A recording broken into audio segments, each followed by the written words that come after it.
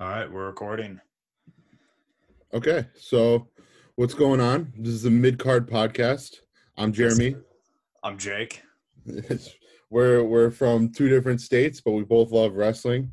I hail from Connecticut, and my buddy Jake here is from Iowa. Uh, we met, I don't know, how many years ago, Jake? Dude, it would have been 3 years ago this month. Wow, sentimental. Yeah. Yeah, we used to do a little touring band action, and we met, and I think I busted Jake's balls more on the first tour than actually like talked to him and got to know him. But by the end, we became pretty close because Yeah. every time I've been out to Iowa, I stayed with you. You've been to Connecticut, stayed with me a time or two, and Yeah. just kept a relationship and Snapchat all the time about wrestling. Hell yeah. basically how it's gone for like the duration of our friendship is because we're so far away. And I had like 6 or 7, I don't even know if Jake knows this, I had 6 or 7 like Bud Light spiked seltzers, and I was watching wrestling, and I'm like, me and Jake were texting, I'm like, we need to start a fucking podcast, because I found out Jake was doing a podcast, and I like Bud Light. And I like talking about wrestling Exactly. with people who have been drinking Bud Light spiked seltzers. That's what I'm talking about. Spike Seltz, he's trying to watch the figure in this quarantine, and what a better time to do it than with nothing going on at all. Of course. There's nothing to do but watch old wrestling. Yep, the WWE Network can take my money. I do not give a fuck. But anyways, WrestleMania 36. What did you think about it, Jake? It exceeded my expectations. I thought they did a pretty good job. The first night, I missed the first night, so I had to go back and watch it. I saw some highlights, and like some of the matches, you could tell like there's no crowd there. But then the second night, when like the big shots were out and about, like you could tell that they did a good job of keeping the pace up and keeping the energy up, so it didn't seem dead and there wasn't awkward silence. Yeah, I mean, all in all, exceeded my expectations. Not terrible. Yeah, I would say the same. I mean, I was watching the Raws leading up to it, and empty arena is weird. Of course, it's going to be weird. Yeah. But for WrestleMania, like, like who wanted to be there with some of the matches, like, it. How many times you want to hear like Michael Cole talk about it being WrestleMania? Makes you want to blow your brains out a little bit, because it doesn't feel like it. You're not at Raymond James Stadium. The whole big intro to the whole thing was like it was meant to be on a jumbotron. And oh yeah, 100%. It was like frustrating, because it's like, oh my god, they have all this production value to start out, and then they go right into like an empty arena at the Performance Center, and it's a bummer. But when you look past that and then you start looking at some of these matches, I mean, it was sick. Like, I'm glad some like stars got their day in the sun, like Edge coming back and all that, but it sucks to an empty arena. And also the Orton Edge match, I thought was just like 20 minutes too long, and I'm not a big gimmick match guy. Like, I've always liked like if you watch like the ECW and stuff, like, great, like I'm into it, of course. It's like history, but like I'm not gonna watch, like, I just watched the New Jack documentary. I'm never gonna watch those matches. I don't care who gets cut open. It's a gimmick to me, Yeah, that's the thing I like about ECW is like the opening matches, like Jerry Lynn and Lance Storm, like the athletes, Exactly. the technicians. But yeah, that Edge RKO match, like I like watching wrestling when it's happening in the ring. Like when they go out of the ring and like do a table bump or something, that's cool. But yeah, just the funniest part about that match is when the cameraman took a tumble. Yeah, And basically. yeah. It was like, but it's how like that's the only thing that kept me interested in that match. The only thing, because it was so slow, and I know they wanted to kill each other, and it was last man standing. Like, we'll see throughout the period of this podcast, we'll see a bunch of these kind of matches where the I Quit matches, and all the Undertaker gimmick matches that always happen, and especially one happening at WrestleMania. But the cinematic matches, what I really wanted to talk about, because it's going to be so different from anything else. Go into the broken Matt Hardy universe, as you will, with those two, the night 1 and night 2 matches, and how everyone is blown away by them. I am one of them. Like, I'm the biggest Fiend mark ever. Like, I love Bray Wyatt. I love everything he's done. Coming out to Code Orange, like everything that guy's done, his promos he cuts, like the dude just I hope his like creative freedom isn't like held back, and you just hear about all these stories of the writers in the office like calling the shots kind of thing, and Vince like pointing people one way, and then you could notice it. But with this, I feel like it's Bray Wyatt. You know, Oh this is yeah, what he wants to be and what he's doing. I yeah. feel like they're letting him have this creative control, and it's paying off because everyone loves him, and Hmm. everyone loves what happened to John Cena. It couldn't have been a cooler thing. It really couldn't have. Yeah, I love Bray Wyatt. I just think the Fiend gimmick is like it's perfect for this time and place in his career and everything. And I think it's all pretty genuine. I think it's all like him with his creativity, like that Muscle Man dance. Bit. Yeah, I love Yeah. that. It's like watching Tim and Eric. It really is. He has that kind of like dark humor on Yeah. top of like a bunch of horror references and shit that like I'll even show like my girlfriend who's a horror mark, and she'll be like, "This is so sick," and it's like, yeah, like I can't keep my eyes off the TV when the Firefly Funhouse comes on, Yeah. and especially with that match, like the Undertaker AJ Styles match, like it's great because AJ Styles can wrestle in a ring tomorrow, Mm-hmm. and everyone's gonna still think AJ Styles is the phenomenal one. Whereas if he fought the Undertaker in the shape he's in, like as great as Undertaker is, he fights once a year at WrestleMania. Like he even goes over in it at this documentary. I remember I watched a little bit of the documentary, and he goes over like, I can't be prepared for once a year. He's beat up every single year. Mm-hmm. The matches get slower and slower. Like it's like dragging out an old dog to do new tricks. It just doesn't make sense anymore. Yeah. As much as I love the mystique of the Undertaker and how much I Mm-hmm. respect the Undertaker and what he's done for the company, it's time to hang up the boots. And him coming back felt so forced. I just liked it because it gave my boys Gallows and Anderson some TV time. That's about it. Love Gallows and Anderson. Who doesn't? I mean, Yeah. if you watch 2 YouTube videos on him or on them, or listen to their podcast, which Mm-hmm. I am a massive fan of, it's basically what I think about wrestling and how I like to translate wrestling, and that's cracking a beer, taking off your pants, and listen to them talk about wrestling. Yeah. And that's about it, but minus the beer right now because it's a little early for a beer. Yeah, I'm fucking went for a walk and joined a LaCroix.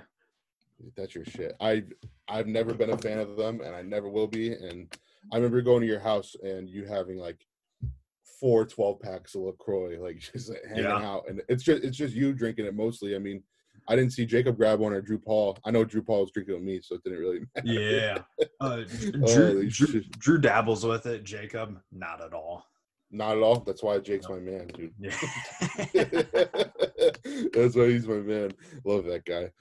I'm pumped to eventually have him on here. But yeah, like the cinematic matches, like all in all, like we don't really want to kill you guys with detail just because WrestleMania 36 just happened. Mm-hmm. We're not. This isn't the purpose of the podcast. No. Purpose of the podcast is we figured go back, watch old pay-per-views, try to watch as many as we can, and just talk about match by match. You know, find some oldie but goodie matches. Yeah. Especially like in the mid card. I mean, mid-card I forgot heroes. about exactly, and that's the shit I love. Those are the wrestlers I latched onto. I mean, growing up, I was the Rock super fan, and everyone had their big time wrestlers, but you also had a soft spot for those guys in the mid card, and especially the ones that never, like you see CM Punk break out of the mid card, you see Daniel Bryan break out of the mid card. A lot of those guys stay in the mid card or drop, and those are the guys I love just because you know the grind that they're doing, and they're trying and they're trying and they're trying, and the matches by the end of their time are so good, but no one gives a fuck about their gimmick. And we get to see a lot of mid-card names in this pay-per-view, which is why I loved it. I forgot how stacked this one was. So what we're going to be talking about today is WrestleMania 20. Yeah, well, let's get into it. Go match by match. We'll give a little bit of our own like Meltzer score kind of thing, and just move through it. Hope this brightens some people's day in this quarantine. So let's get into it. All right. It opens up with like I remember the intro being about the history because it's the 20th anniversary of WrestleMania. Vince McMahon, Shane McMahon's kid, like the whole Famiglia thing, giving you a soft spot for Vince. Impossible. Just makes you want to throw up. I love the WrestleMania intros and all the hype packages, but this one just like it was a weird one, and One man had got a into vision. One man had a vision. It's like, yeah, okay, I get it. I've heard this story a billion times. Like, I'm over it. Mm-hmm. Go into opening match, which is the most over I've ever seen John Cena in his career versus Big Show.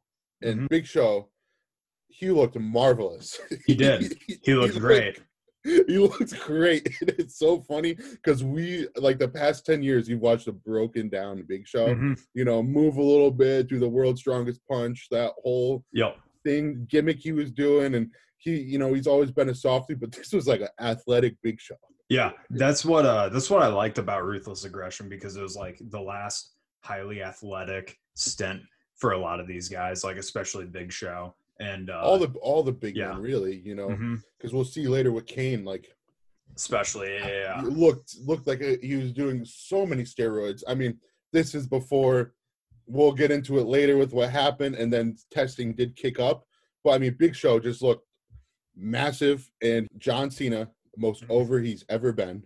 Yes, Big Show moving fast in the ring. It was an awesome opening match. It really was. I think it set the tone for the rest of the night.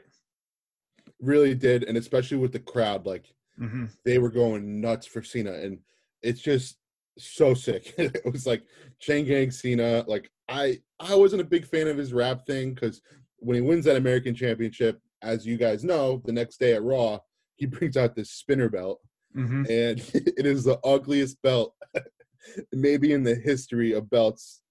It has to be, besides like the current like 205 live belt, which I can care less about. Yeah, it is a pretty ugly belt, but I don't know. I like it when new champs bring out a gimmick in their belt, like Daniel Bryan with the Planet's Champion belt. That shit was tight. Of course, as a vegan. Yeah, but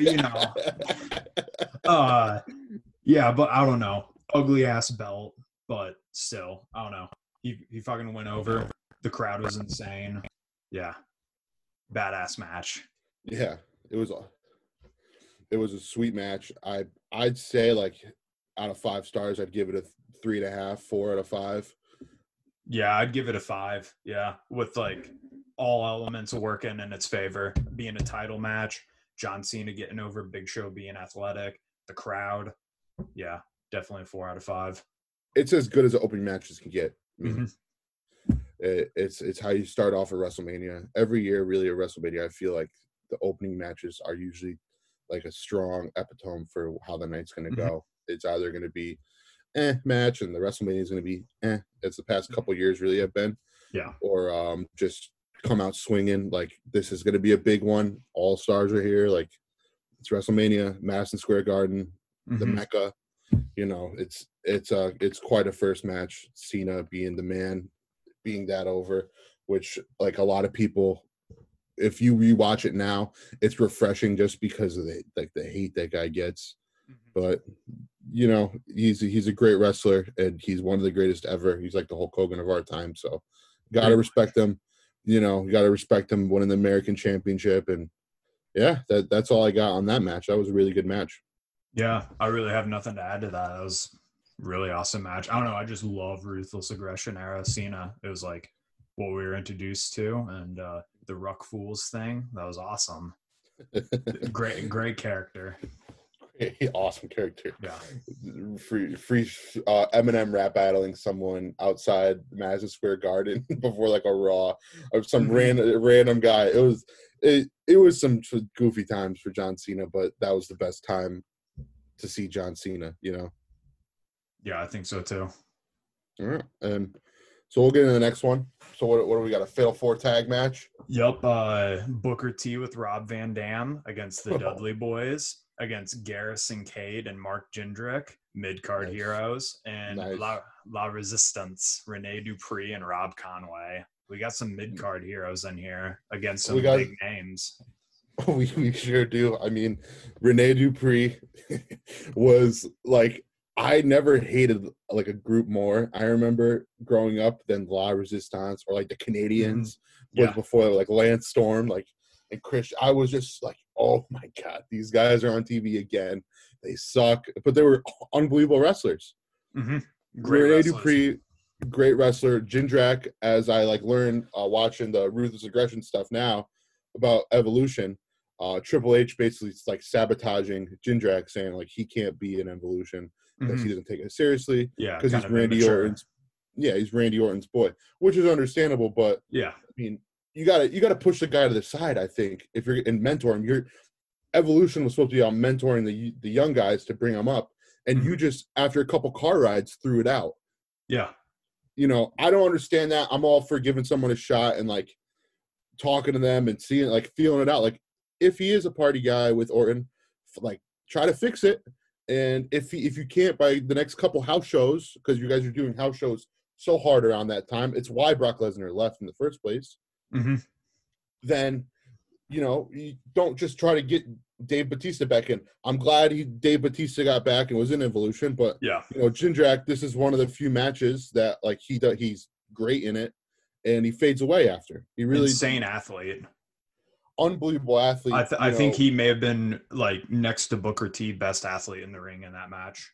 Oh my God, absolutely. Yeah, because you got to pick up the slack for the Dudley Boys. As cool as the Dudley Boys are, they're still like the gimmick wrestling team. The heel.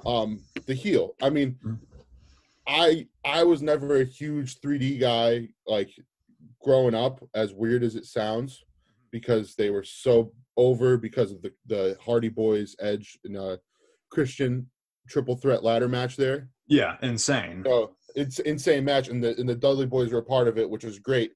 But it took for like Bubba Ray to be Bully Ray in TNA and do like aces and eights for me to be like, oh, this guy like is awesome on the microphone. And Sons of Anarchy, like, dude, Sons of Anarchy, aces and eights was Sons of Anarchy. It was Sons of Anarchy, and it ended up being a shit show towards the end because it was pretty hard watching TNA in the first place. Yeah, but aces and eights, when I found out about that gimmick, I was like, I have to turn this on. And Bubba Ray's the leader? What? Okay, I gotta watch this. And it was awesome for a brief stint. It was so sick. But even in like more recent years when he's on Ring of Honor as Bully Ray, still really good on the mic. Not stale at all, not shot. Awesome on the mic. And if you go on his Twitter, he loves his Madball, his New York hardcore. And as a hardcore kid, you gotta respect that. Yeah, he holds it down. He holds it down. He's a real one. So, ups to them. But, I mean, La Resistance, Jindrak and Garrison Cade, they carried the match they were the ones always in the ring. Booker T and RVD come in, do a couple big spots. You got Bubba Ray, Devon coming in, do a couple big spots. But it's mostly, you got Dupree's, I think, was in the match the longest with what I saw. Yep. What I remember, because this is off the cuff, no cuts, just besides when we have poor connection. And watching Jindrak fly, I mean, I wish the belts changed hands at the end of it, because if you have a guy like Booker T and RVD who are great singles wrestlers, besides when Booker did Harlem Heat, it really doesn't make sense. It's like one of those matches where it doesn't make sense for the title to be retained, but it did. Yeah. Kind of been an ongoing trend with WWE forever. It's like, why give the title back to someone when you can get these other people over who had a great match? If they're wrestling in WrestleMania, they're worth a shit, People want to see them. Yeah, and especially if you have La Resistance, who I'm sure they've won it in their time. I'm almost positive they did once or twice. But what's better than let the ultimate heels, American hating, like every redneck in the ring hates La Resistance. Because they're French. They're French, like F Americans. Like, do that. Like, let's see that change, and let's give a big heel push, because it maybe lets younger tag teams in the division step up. Like, maybe Jindrak and Cade could have been something. Who knows? Jindrak could have definitely been something. Could have been huge. I mean, it's unfortunate, but it's maturity. And if you cross a veteran, it seems like, with the years I've watched documentaries, and you watch the old people shoot on people in the weird grainy YouTube videos, like, as soon as they could put down young talent, they do, because they're scared for their job. I'm not saying Triple H was scared for his job because he is the boss's son-in-law. I'm just saying he could have spent more time with Mr. Evolution. He loves his factions. He's all about the too sweet. He loves it. But at the end of the day, he doesn't want to bring the young up. Doesn't make sense. And now he's doing NXT, and it's like you kind of contradict yourself then, bud. He really did. Maybe he learned a lesson. Maybe when he saw Jindrak walk out the door, he was just like, damn, I could have done something there. And he'll never admit that, but maybe. Yeah, I hope so. But, I mean, I give that 4-way match, I'll say, like, 3 stars. Yeah. Really wasn't anything to jump off the screen. It was cool to see younger talent get a shot. Also, the Booker T scissor kick to RVD frog splash to win. Sick. It's so sick. That's always going to get me going. I mean, if they stayed a team, I could see something like that. But they're 2 great singles wrestlers, and I'm pretty sure RVD was like coming back when around this time Reboot ECW coming to town. So it really shouldn't have been a tag team, but their finisher was sick. Yeah, RVD and Sabu were 2 wrestlers in ECW that made me really fall for like the getting cut open and the blood and hardcore gimmick, because they're also really great wrestlers who didn't just need a gimmick to get themselves over. Absolutely. And Sabu stayed with that. And RVD, I mean, towards like after a little bit of getting cut open, you really don't, you see him just do clean matches after. And I mean, we'll get into the one night stand match with Cena eventually. Yeah. And that's like a top 5 match for me ever. Like that pay-per-view is like my favorite pay-per-view ever. But we'll get into it another time. This is WrestleMania. It's WrestleMania 20 season. WrestleMania 20. And let's get to the next one, which is a little shout out to Otis from Heavy Machinery. A little love triangle action going here. Yeah. With Christian and Chris Jericho. And you got Trish Stratus, who was looking so hot. The puppies. The puppies. Oh my God. Incredible. And you got 2 great wrestlers. I mean, all-time favorites of ours, I know, because I'm a massive Chris Jericho guy. Love Jericho. I love Jericho. And Christian, I couldn't think of a more vanilla wrestler. Oh, yeah, 100%. A vanilla gimmick. He looks like, I don't know, fucking just his style. He looks way more, he doesn't look like he should be that buff. Like, exactly. He's a skinny man trapped in a buff man's body. I know. He's a weird guy, and he's not that great in the mic. His mic skills are like everything that I thought about Christian was and that's how his career was Dude, the outfits he was wearing in the backstage cutscenes when they're going over the love triangle, just the most ridiculous shirts. Oh, like the silk shirts. Dude, the early 2000s were weird for fashion, especially if you're a fucking pro wrestler. I guess so. I'd rather wear anything else in the closet than what they were rocking. But that love triangle match was it was good. I mean, you have 2 great wrestlers who know each other, Canadian guys in the ring.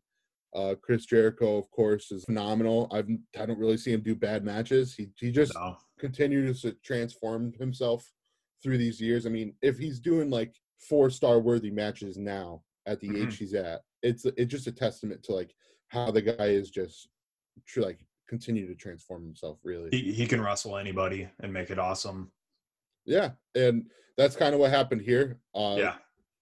He took the loss to Christian, and Trish comes running out, coming to save the day, and she's wearing like the heels. And the first thing I thought, I'm like, how are the heels not breaking? Because they're like the thinnest. Oh yeah, those fucking little tiny stiletto heels. Yeah. Yeah, they're so thin. I don't know anything about chick shoes, but she hops in the ring and continues to like friend zone him even more because it was like a friend zone thing. I remember. Yeah.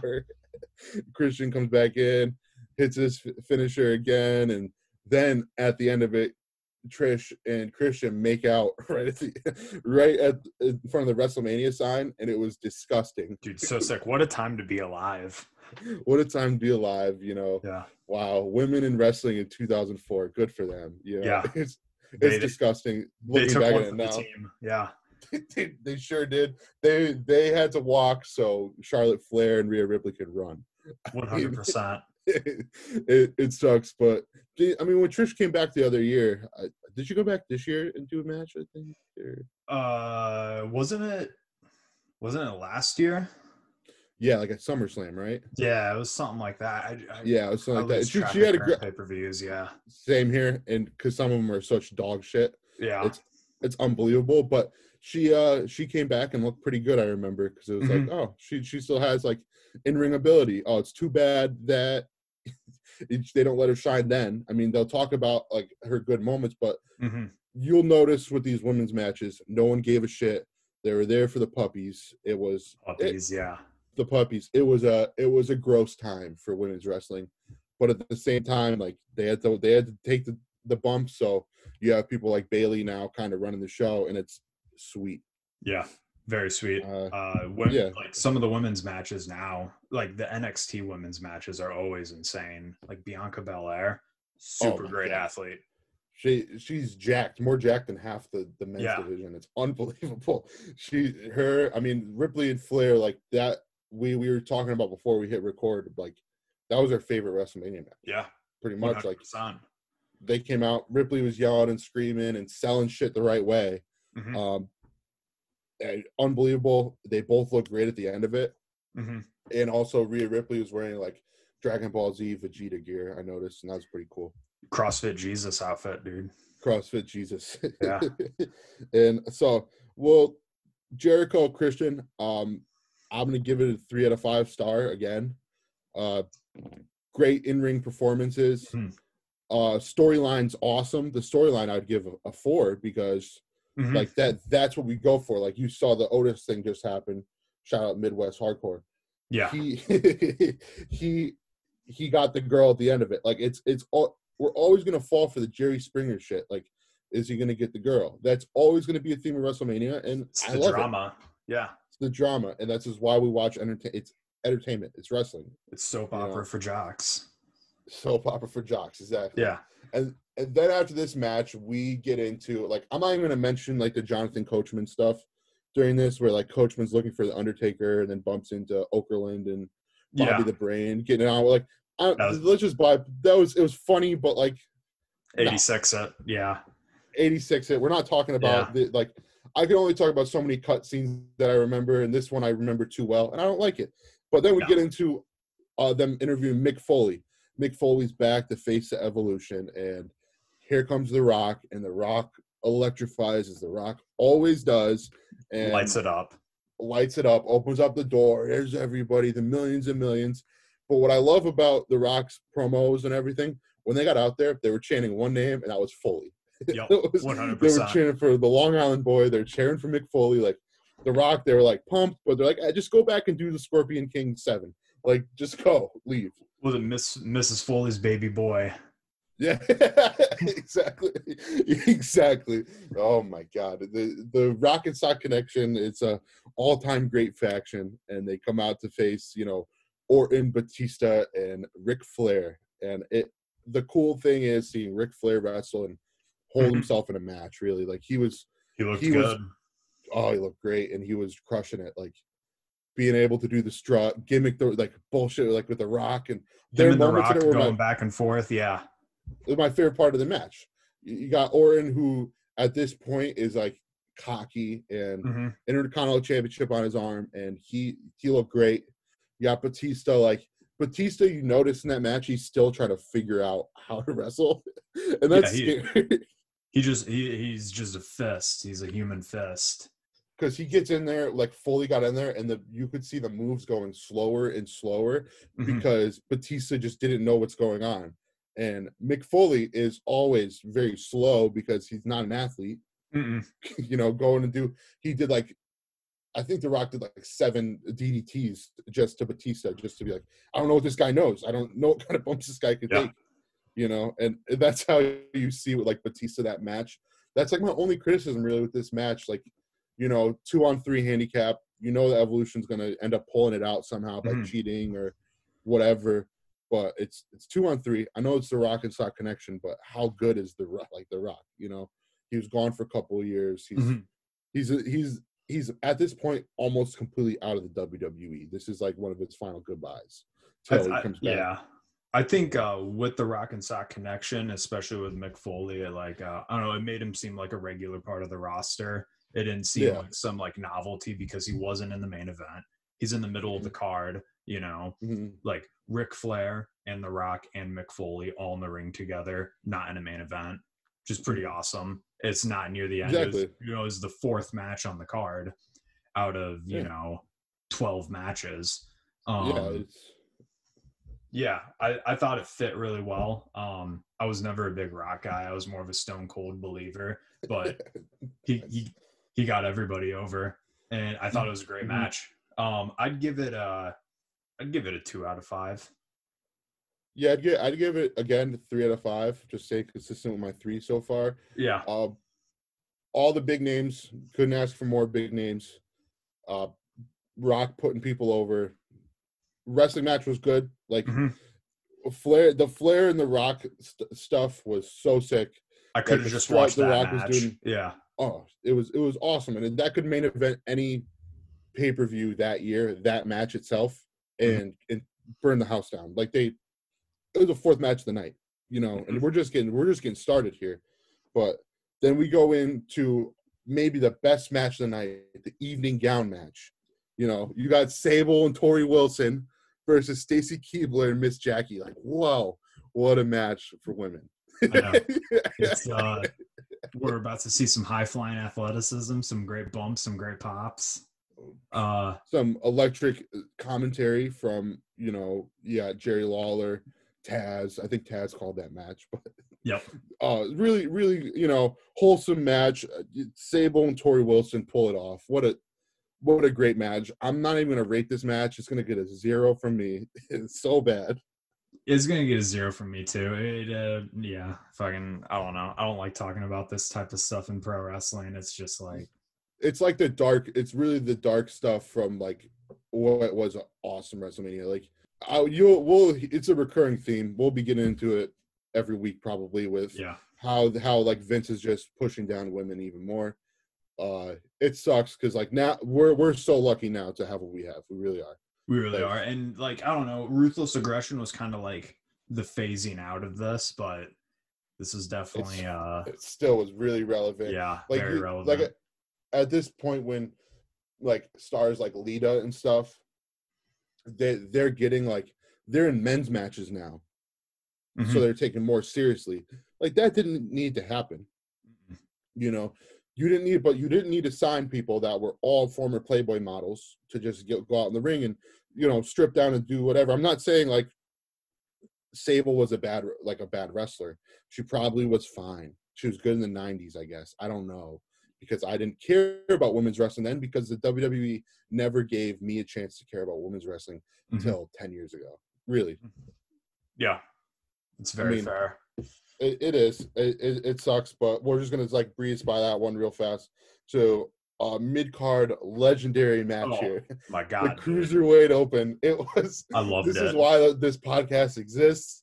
This is like, oh my God. So we have Ultimo Dragon, Shannon Moore, Jamie Noble, Funaki, Billy Kidman, Rey Mysterio, Tajiri, and Chavo Guerrero. Oh my God. It is.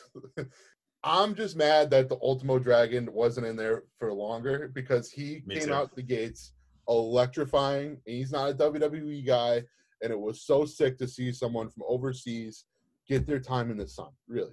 I think Jamie Noble probably would have had the most in-ring time out of all of them. Yeah. Him and his denim Tommy shorts. So sick. The denim Tommy shorts. Just like, coming out looking like an uncle. As like, I don't get the push they made for him. I really don't. And him like defeating Ultimo Dragon like right when he gets in the ring, it's like, oh, this doesn't fucking make sense at all. No. And then you have like sense. Funaki jumping off the top.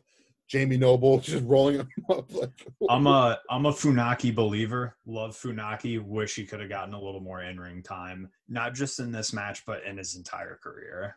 Oh, same here. And that was it. Well, this match was an instant pin for him, which is like, wait, what is going on? it really was like the perfect like mid card like match. Like I couldn't say enough great things. This is when Rey Mysterio was like an athlete still and really cool. I'll be honest, and you will notice this throughout the course of this podcast.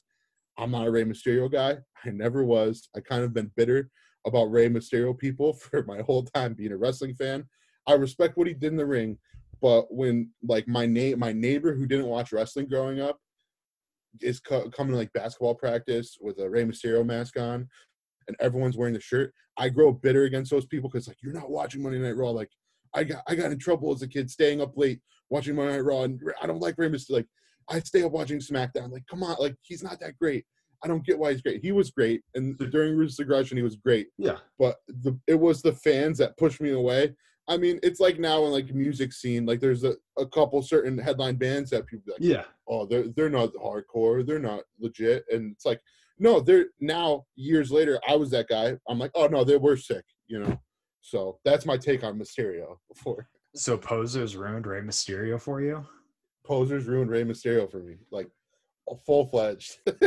That's fair. I don't know. I've always been. I love his style. I love every wrestler that has his style of wrestling. I don't know. It's just like a lot of high spots, really athletic. But yeah, Ruthless Aggression was like his prime, definitely. And this was like right before he really got over. But yeah, because in Ruthless Aggression, we'll probably get down the line here, but like there's a match he has with JBL that I really, really like. I think I know what kind of match you're talking about. This is also the time with like the Eddie and Mysterio legendary feud there with the Dominic thing. I was actually at one of the SmackDowns when that rivalry was going on. Where at? It was in the almighty Bridgeport, Connecticut. I love Bridgeport, dude. Oh, it's the land of 1,000 dreams. It's the greatest place on earth, one of the most dangerous cities in the world. I remember driving through it. Oh, it's electric, right? It's electric factory. There's so much going on, you know, the big smokestack. But I was in there, and this was like the same time. I forgot what feud Undertaker had, but Undertaker used to pop out behind people's seats. And as soon as his music hit, I was like, I ducked right down with my little brothers because my dad took us to like our first SmackDown, and I'm like, oh shit, where's Undertaker? But he did not show up that night. I was like, just scared that he was going to beat my ass. But this is the same time with the Eddie and Mysterio Dominic dad thing, and it was perfect. It was a perfect time to be alive. But I mean, other than that, in this cruiserweight match, the person who most like got me going, like who kept me on the match, was Billy Kidman. Oh yeah, it was unbelievable. And it's style. Like, how does this guy not get the push? He's 260, like 50 pounds. He looks jacked in the ring, and he's doing I would think a shooting star press that was the second most dangerous shooting star press I've ever seen at WrestleMania, behind Brock Lesnar. Oh god, dude. Because Billy Kidman came down, I'm like, I think he broke his neck. That was me watching it now. Like, oh no, I really like Chavo Guerrero. Always have. I wish he could have gotten over a little bit more. Billy Kidman, like Funaki, Kidman, Noble, Guerrero, Tajiri. Yeah, Tajiri. Well, yeah, I love Tajiri in ECW. Like, I think with the green mist that he did in the match. Yeah, and he also had really technical matches. You know, it wasn't none of his stuff was really gimmick matches. Like, he had them, everybody had them, but he had really fucking good matches. Yeah, like the only person who I don't know anything about and didn't really get over in my head was Shannon Moore. But that was a quick, like, Ultimo Dragon took him out and did 1,000 sick moves with no botches, like little to no botches, which is like hard to see because you see Sin Cara when he showed up doing like a million enziguris and all sorts of high flying moves, and you see botches everywhere. But with Ultimo Dragon, there's virtually no botches. The guy is perfect in the ring, and it stunk that Gene Short's Jamie Noble took him out, but Jamie Noble's character is something else. But I give this match, because this is the mid card. This is why the podcast exists. I give it 5 stars. Yeah, I give it 5 stars too. It was how many? We had 10 wrestlers. 1, 2, 3, 4, 5, 6, 7, 8. Yeah, we have 10 wrestlers doing a match. And we didn't even talk about Nunzio. Yeah. The full-blooded Italian. Dude, again, the FBI from ECW. I love the FBI. It's Little awesome. Guido. Yeah. Yeah. Like, how do you not give 5 stars? Yeah, they had 10 guys wrestle in under 15 minutes. Mm-hmm. Yeah. And it was all high flying and all electric, and the cruiserweight again getting squashed by the whole world.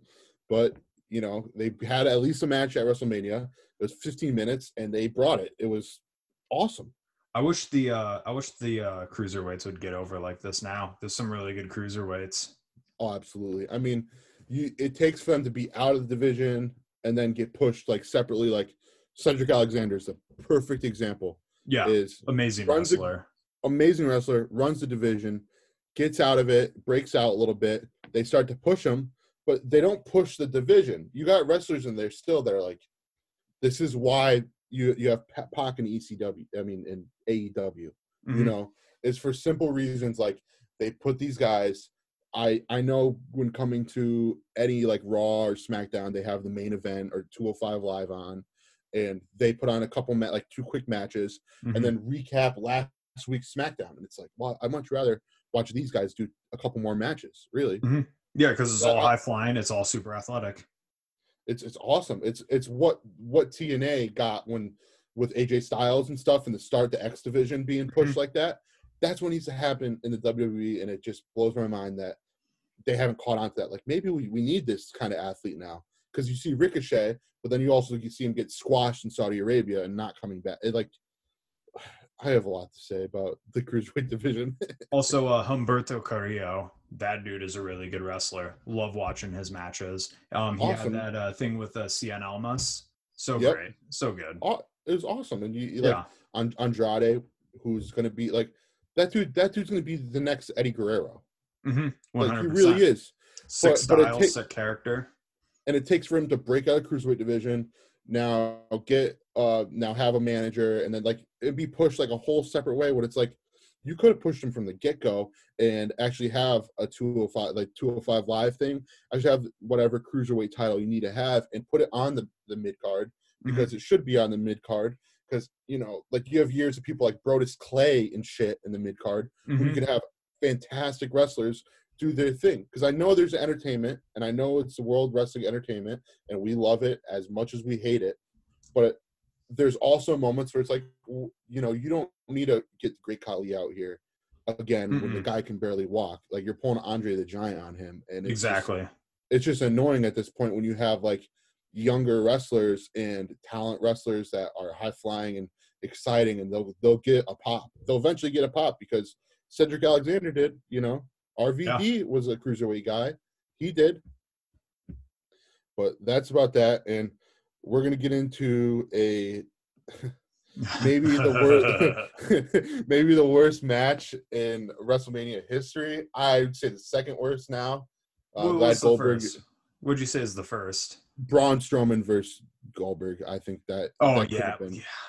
That couldn't have been any worse. And I get the circumstances and stuff, and to some people it's like a hot take because it's not even a match, really. They could have done that on Raw. They could have done it on Raw. They could have just said, like, Roman Reigns had to bow out because of the coronavirus, and we completely understand. Not, let's get the guy who just lost Intercontinental Championship to Sami Zayn to come out, do a couple running power slams, and take it from Goldberg, because Goldberg's not a long-term wrestler, and Goldberg sucks at wrestling. He really does. His gimmick's great. The jackhammer is so sick to see.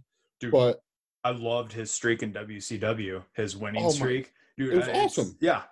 It's, I don't know, like, my inner sports fan. I just loved that. I was like, he's undefeated. He's got a winning streak. Yeah, it was awesome. But this match we're talking about is Brock Lesnar versus Goldberg with Stone Cold as a special guest referee. Oh my God. Stone Cold made it awesome, and the crowd booing made it awesome. Absolutely. They know those guys are out the door. They know this match is so irrelevant, but, you know, it's WrestleMania, so you're going to have the big guys fight.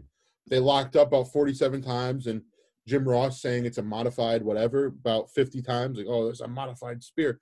No, it's because Jim Ross cannot stand this match and has to call this like disgusting match, and they're up against each other, you know, a million times. Like they can't, like, it's a movable force, unstoppable object kind of thing. I get it, but if Hulk Hogan, as vanilla as he was, go out there, Andre the Giant with a broken back and electrify for 5 minutes, then these two athletes at basically the best shape of their lives could have done the same thing. Really could have did. They could have did a million F5s, a million spears, 2 jackhammers. Lost opportunity for it. Brock Lesnar was over the WWE. You could see it in his face. He was done with everything. He didn't want to be there. Didn't want to be there. I mean, I get it. He was young and wanted to go try the NFL, which didn't work. No. And then go to the UFC and be phenomenal because he's an athlete. He's an awesome athlete. But, like, again, I will give this is like another one. This is a 1-star match because it was a match and it happened. Yeah. And I think it was terrible. But, you know, Goldberg won. Stone Cold stunned everybody. Place erupted, you know. Yeah. I agree. 1-star match. When the action started to pick up, you got to see like how good of a wrestler Brock Lesnar is, and see some athleticism on display. But that could have been the entire match, and it wasn't. It was, you know, 5 minutes of, you know, putzing around, and then a little bit of action. Then Stone Cold ending it. Stone Cold putting everybody over. Exactly. One of those matches where it didn't make sense, but it happened, and we're all happy for it. But we'll move on from it because it's just not a good match. And we'll get into the Fatal 4-Way Tag Team Championship match. Some mid-card heroes in here. Some mid-card heroes. This is one of my here. favorite mid-card heroes, Shelton Benjamin. I love the world's greatest tag team. Yep. You have APA, the Bastion Brothers, and Scotty 2 Hotty and Rikishi. My question is, because I remember this match, but it's very vaguely than the rest of them. Who took the bump from Rikishi with Rikishi's ass, and they went right out of the ring? Was it Shelton Benjamin? I think it was one of the guys from the world's greatest tag team, and because that was the best bump in history. Yeah, the best bump in history. This match is mid-card heroes. You got Rikishi and Sky 2 Hotty, which are the bigger names, but still they were always mid-card guys. They never were super over. Rikishi was over for a bit, but that's because he had a feud with The Rock. So that's about it. I mean, APA, one of my favorite mid-card tag teams. Absolutely. I think absolute badasses. Really good wrestlers. Great storytellers. Love Bradshaw. Oh, me too. Bradshaw and anything he's done has been like great. I mean, Bradshaw, the clothesline from hell, like it's why Hangman Page is so big now, because people like that coming out there doing simple moves but giving like a hellacious, you know, burst of speed, and it is.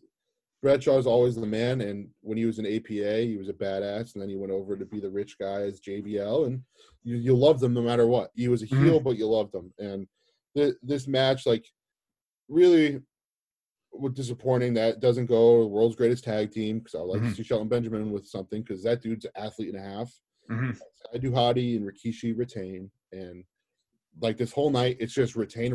Everyone's retaining. It's, you know, we're waiting for the big surprise. And we get it, but it's still like, I give it. What do you got? Oh, I was gonna say, Scotty 2 Hotty was straight wearing like motocross pants in the match, and I love that. He's wearing the dirt bike pants. He got out of the Jinkos. Yeah, love the style. Does the worm, you know, the pageantry that Scotty 2 Hotty and Rikishi that they got themselves over with. Yeah, they just, other than that, like, really, Sky 2 Hotty's not a great wrestler at all. No. And it's you know, it's a shame. Bastion Brothers, pretty cool, like gimmick. It 2 out of 5 for me, because nothing's going to be worse than the Goldberg match and the women's stuff of the night. But really, like, it was the tag team match that, like, whatever, you know.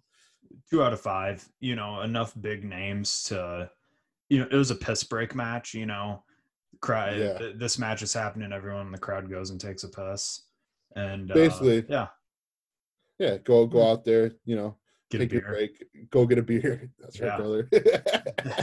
Rock and roll, and it leads into the match of the night, the women's championship match with Victoria and Molly Holly, where the loser has to shave their head. Mm-hmm. It's pretty cool, That's High stakes. high stakes. What a great match! Awesome. I'm not rating it, and I don't want to talk about it. Yeah.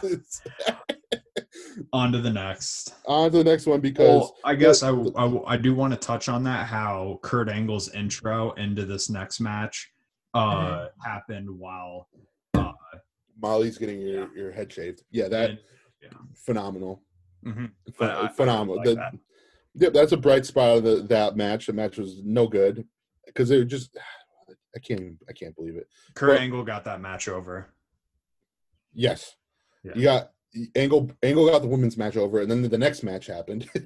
Yeah. So Angle, Eddie Guerrero for the WWE Championship. These last 3 matches are some of the best WrestleMania matches ever. Really, this was my favorite match of the night. This was mine as well. Yep. This is like epitome of Eddie Guerrero and Kurt Angle in his best physical shape. Angle's neck is a problem towards middle to end of his career. TNA, like, it's unwatchable stuff. But this is like the Kurt Angle we know and love.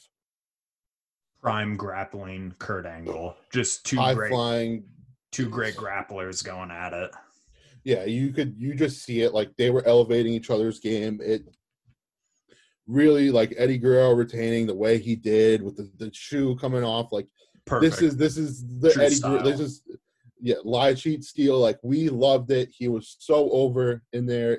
Both were over. I mean, the "you suck" chants coming down. Like, as much as you want to boo Kurt Angle, you love him. He's been phenomenal since the 90s. He's an Olympic gold medalist. And then you have Eddie Guerrero, who's been a Japan legend. And then him and Benoit did the things they did in WCW with, Malenko, and it was great. And then they come in, burn the house down, and it's exactly what you want in a match. And I give it 5 stars. That was like a perfect wrestling match. 5 stars. Never a dull moment in the match. No, it told the story. It did. It did. It really did, because this didn't need a big, like, a package of, like, highlights and stuff. This was just 2 over wrestlers just going at it. No precursor to this. Just go out there and wrestle, and it was great. And one of the longest matches of the night, and didn't feel like it because it was so high paced. The energy was there throughout it. It didn't feel like it was slowing down at all. Like, you like Orton Edge thing. We'll touch on 36 now. Mm-hmm. Their match took forever because it was a blow throwing into something and then both of them laying down. Mm-hmm. This isn't the case. This is just wrestling at its finest. 2 guys in great physical shape, and, like, it just shows how great of a wrestler Eddie Guerrero was, and his career was phenomenal. And he deserves all the praise he gets. He really does. One of the best ever for the short time, really, he was in the WWF, whatever. Mm-hmm. He's a top 5 for me. I'd say Kurt Angle, like, not one of my favorite wrestlers, but if you want to talk, like, in-ring talent, he has to be in the top 10. He has to be. It's just, it's unstoppable stuff. He was such a good wrestler. It's really great. And, I mean, 5-star match, really deserves it. And I'm sure it got a 5-star score because it deserves it. But we'll get into the streak, The Undertaker versus Kane. And The Undertaker came out Paul Bearer. There was, like, I remember coming into this match, there was, like, where's The Undertaker kind of hype? He wasn't at wrestling shows. He was just getting ready for WrestleMania. This is like the beginning of Undertaker is a part-time guy, and he's been here forever, and this is The Undertaker. And Kane came out unmasked, looked jacked, thought he killed The Undertaker, that whole thing, and they put on a show. I mean, it was great. Undertaker walking the top rope. Oh, yeah. Yeah, both looking as athletic as they can. Probably the most athletic probably the last time they looked really athletic. I really like this match. I'm an Undertaker believer, but pretty much up until Ruthless Aggression. After that, it kind of lost its charm. Part-time guy.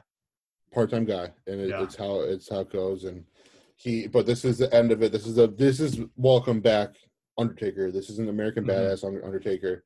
It was really cool to see, and athletic, and Kane looked great too. Like both wrestlers just looked great, and this is when you have a movable force, unstoppable object coming at. This is how it's supposed to go. Like this is how Brock Lesnar Goldberg should have. Yep. It's the blueprint for a good pro wrestling match. Especially as a big 7-foot guys they're limited in the ring. I mean, they do stuff that's like, wow, like I don't expect Undertaker to walk the top rope. He's 300 something pounds. He's 7 feet tall. Like it really is a blueprint for a great match, and it's why Undertaker is, you know, regarded as the greatest WrestleMania wrestler ever, which I mean statistically he is. Always been into the Undertaker, always will be. He's the man, Mark Calloway. But I'll give this at like 4 to 5 stars, just because it's the last couple really good Undertaker matches that you're gonna get. Yeah. He's gonna do some good matches after, like the CM Punk, even like the Brock match. Like that was a great match. Yeah, really Brock gave him a good match, you know, and Brock never really gives anybody a good match. Absolutely. So it was good, but you know, that really Paul Bearer coming out was cool. 4 to 5 stars, and yeah, we'll move into the main event because this is like the reason why we're doing this pay-per-view. Triple threat. You got Benoit, Triple H, Shawn Michaels. I'll like preface this by saying like I disown like what Chris Benoit's done, and I can't like this person for what he's done. And I watched the documentaries, and I think we all have. But this was a very good wrestling match. This was prime Benoit. Honestly, like my favorite era of Triple H is Ruthless Aggression era. My favorite era of Shawn Michaels is Attitude era. But I think this would have to be probably top 5 match for all 3 of these wrestlers' careers. Absolutely, and it was like the perfect, like there was no allies here. Did you think you know, Triple H and Shawn would, you know, buddy up against Benoit? It wasn't that case. It was just 3 strictly business, and it's what makes this WrestleMania a legendary WrestleMania, which stinks looking back at it now, but at the same time, this is one of my favorite WrestleManias ever, and it's because of this match. Really, like a triple threat with Triple H being like, he's a good wrestler. But he's always been a good wrestler. He's always been like a mid-card wrestler talent, in my opinion. But with the main event look coming out to Motorhead, like unstoppable look, and his promos are great too. So at the same time, it doesn't make it when he's in the main event all the time, every year up until now. It's like, all right, I'm over this guy. Yeah, he's overextended his welcome. Oh, absolutely. And I love Triple H, don't get me wrong, but at the same time, it's Connecticut, baby, Greenwich. It's annoying to see him push like so hard sometimes, but he did a great job in this match, and it's awesome. And Shawn Michaels is going to put on a show. I mean, Shawn Michaels got himself in that triple threat match by being the Shawn Michaels of old, this Montreal Screwjob Shawn Michaels, the guy who. This is why people in the locker room didn't like him, because he's going to go under you because he wants to be in the main event. And this is how he gets there. You know, Benoit wins the Royal Rumble, deserves his shot. Michaels sneaks his way in, breaks up the contract signing, and he's in the match all of a sudden as a triple threat. Glad it happened because it was a phenomenal match, and they put on a great show, and Benoit deserved that title. He full-fledged deserved it. The dude's been a company man for that whole time. He'd never really had a push like that, and this was his shot. Yeah, and then him and Eddie at the end, like sharing an embrace in the middle of the ring, it just tied it all together. Really great match. I love that Benoit won it via crippler crossface. Yes. That was my favorite part of all of it. I love a good submission finisher. Yeah, I think Michaels wrestled the best out of all 3 of them this entire match, and he got split open and did his classic oversells.